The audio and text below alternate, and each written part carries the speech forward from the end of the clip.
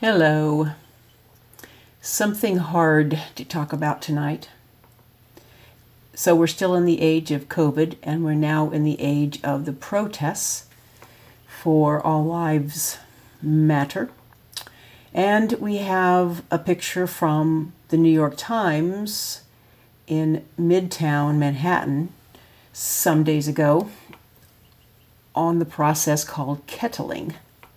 And we have our kids that don't always pay attention to the world around them. So we're going to talk about that just to get started. We have a small team working on a workshop, a blog post. If you all have some ideas, we surely want them. This is a team effort here. These are my thoughts as I've been chewing on this. So for the kids who are not paying attention all the time, so let's say it could be developmental delay. Let's say it could be just very distracted. Let's say they don't pay attention in joint attention. They're in their own little world. Let's say they spend most of their time stemming, or when we try to get their attention, they walk away or ignore. So this happens at my house, and I'm really working with John with consequences he's not liking, which means he's losing all of his electronics and their cords that go with him, if he walks away from me when I'm trying to talk to him. One of these days, we're all going to be back in the classroom or back into life somehow, whatever it returns to. We won't all be hiding in our houses. And our kids have to be okay with that, all right? So if it's like a haze all the time and he's not paying attention and then he thinks it's really funny and then he does the monkey talk and then he makes an inappropriate, developmentally delayed joke about whatever topic, and he's not in the moment, he's not mindful of emergency, or he's not mindful of warning or danger or stranger danger, or I'm getting trapped. There's no way out. How do I escape this? What's everybody else doing? Is anybody else showing fear in their face, in their body language? Is their intuition warning them that they need to be alert, right? How are they getting those signals? So if they don't automatically have them, and most of our kids of developmental delay do not yet have them, right? They stem, they walk away. I'm sure I'm not the only parent who's trying to make sure the kid doesn't have that deep neural pathway and generalize to everything else that they do in their life, that if they're not happy with some conversation, hey, I'll just blow my mom off, walk away. Walk away from my teacher, walk away from coach, walk away from life, walk into the path of the bus, not pay attention on the parking lot. I mean, these are, nightmare scenarios, right? Okay. So today we started working on this seriously because this post on kettling is haunting me. There's a photograph I saved from the New York Times. And yes, it's very graphic. And it's not meant to do anything other than have us consider what would our kids do if they were in this situation. And all of a sudden, the auditory processing is challenged. The directions are coming at them. Stick your hands up in the air. Or they hear Miranda's rights coming at them 180 miles an hour. They're freaking out. They're mesmerized by the flashing lights. I mean, all the worst parts of why we have the group first responder supports when dealing with neurodiversity. All those worst parts, we're right back front and center with this again, okay? So please do not get caught up in whether you think protesting is conspiracy theory or not. By the way, I did take John to a family-friendly protest in the neighborhood last Saturday.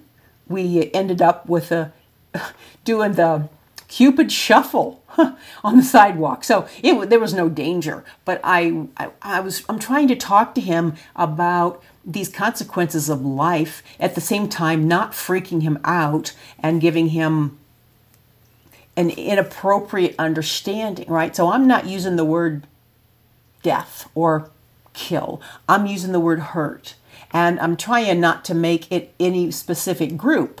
I'm just trying to always generalize to, we have to be kind to everybody all the time. And even this summer, with the kids that we have and don't have and have them again in the house, with the neighborhood and the multiple ages and the rising puberty awareness and the boy-girl stuff, I'm trying to talk to all of those kids at any day that we're together, is that whoever's there, we're not spying on each other. We're being kind. We're being friendly. We're being kind to everybody. So those are kind of my go-to phrases: kind to everybody, and well, that's it really. So just trying to build a really strong neural pathway toward that. So back to what I'm starting to work with him now. We've always been trying to work on stranger danger, right? Which is ironic because we spend so much time trying to help our kids toward social skills and look at them when you talk to them and smile and be friendly. Well, then we have to slap on stranger danger. Well, now we've got another template to all of that. So I'm trying to get him to pay attention to my voice or the faces of other people, or if he hears a voice that sounds like it's stern or direct. And we're not talking about gangs here, all right? We're not necessarily talking about getting in with the wrong peer group, or there's a lot of complexities to this, right? So will John ever be a leader? Maybe. Sometimes. Is he more likely to be a follower? Probably.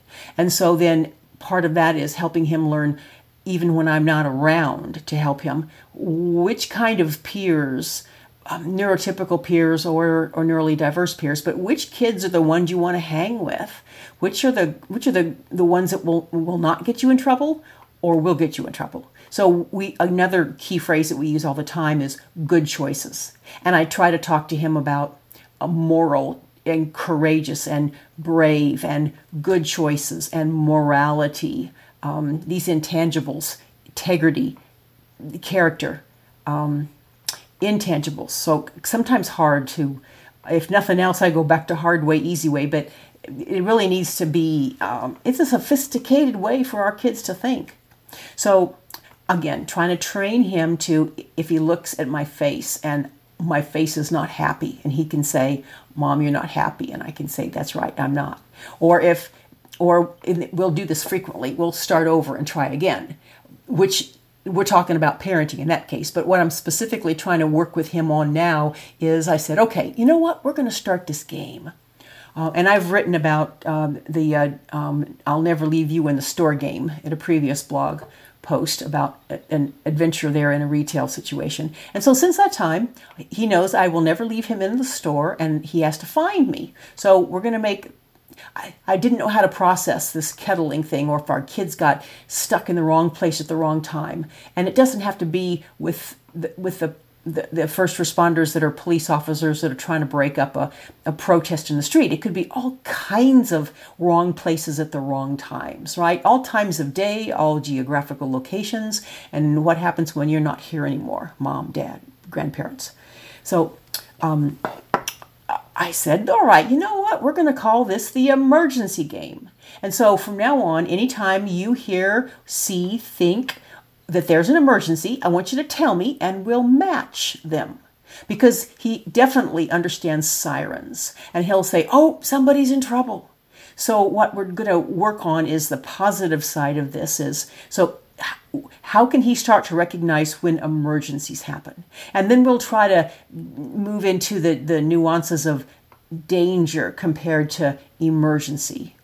And I say, okay, John, like, you cannot stem. You have to listen to what I'm saying. You cannot walk out into traffic. You cannot be joking around about something when someone's trying to be serious. So I'm trying to explain what's serious and what's goofing off. I think he gets that. What's kind to someone and what would be nervous laughter. I know some kids that have a nervous laughter, so that's inappropriate and the timing's going to be all wrong. But their neural pathway is pretty strong for that habit. If they get in trouble and they don't know what to do, and even if they're in a group of people and they laugh, it doesn't come across as synchronized with everybody else. It's just their sensory integration's a little bit off, right? So the message for expressive speech and expressive laughter's out of whack. So we have to work through that as a habit. But instead of trying to make this all gloom and doom and duress and fear, that's going to just shut down the cognitive processes.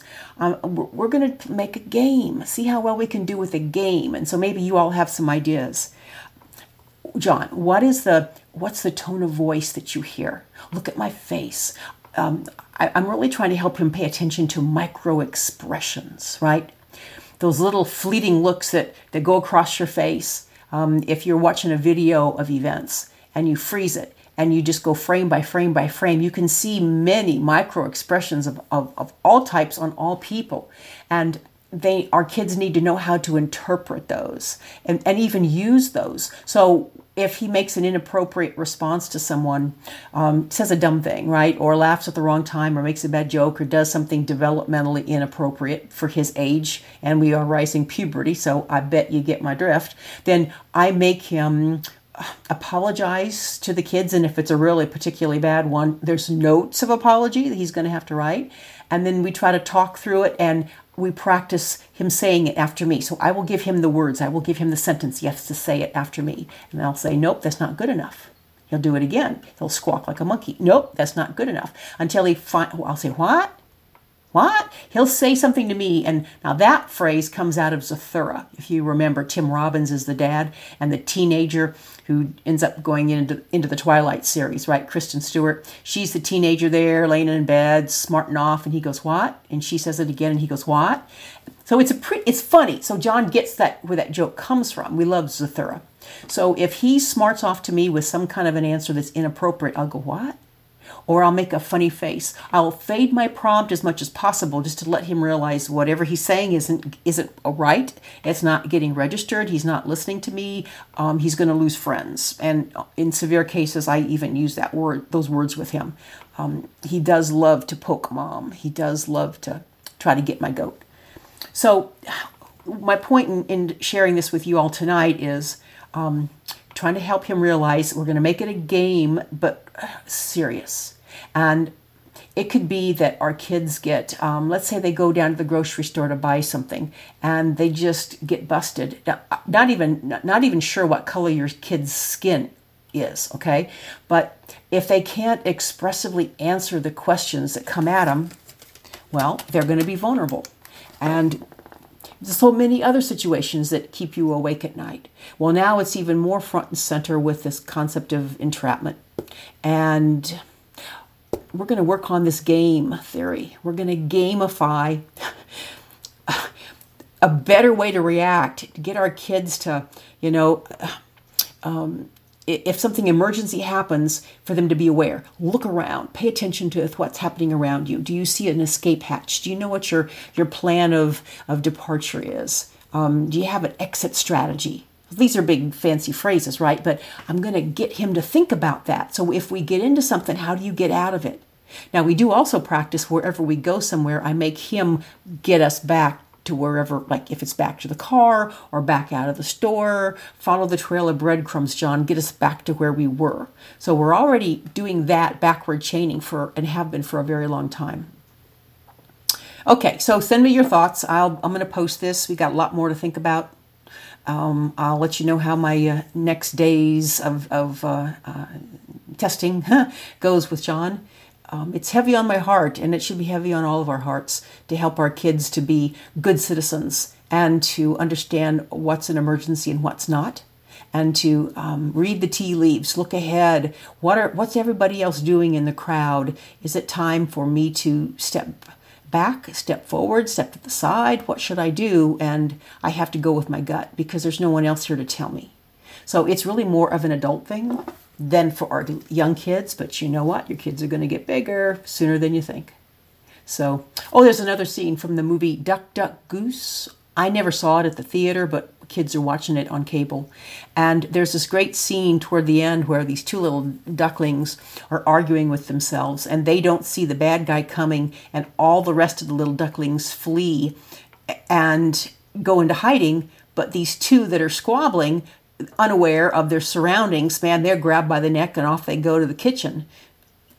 And it's horrifying. At the same time, it's like, yep, that can happen, because I've seen my son stem and not paying attention to the cars in the parking lot, or I've seen him just in a daze and not attending to what's around him. So anyway, we got work to do, but we can make this work it as a game, and we can definitely build neural pathways, and it's going to take all of us working together. Okay.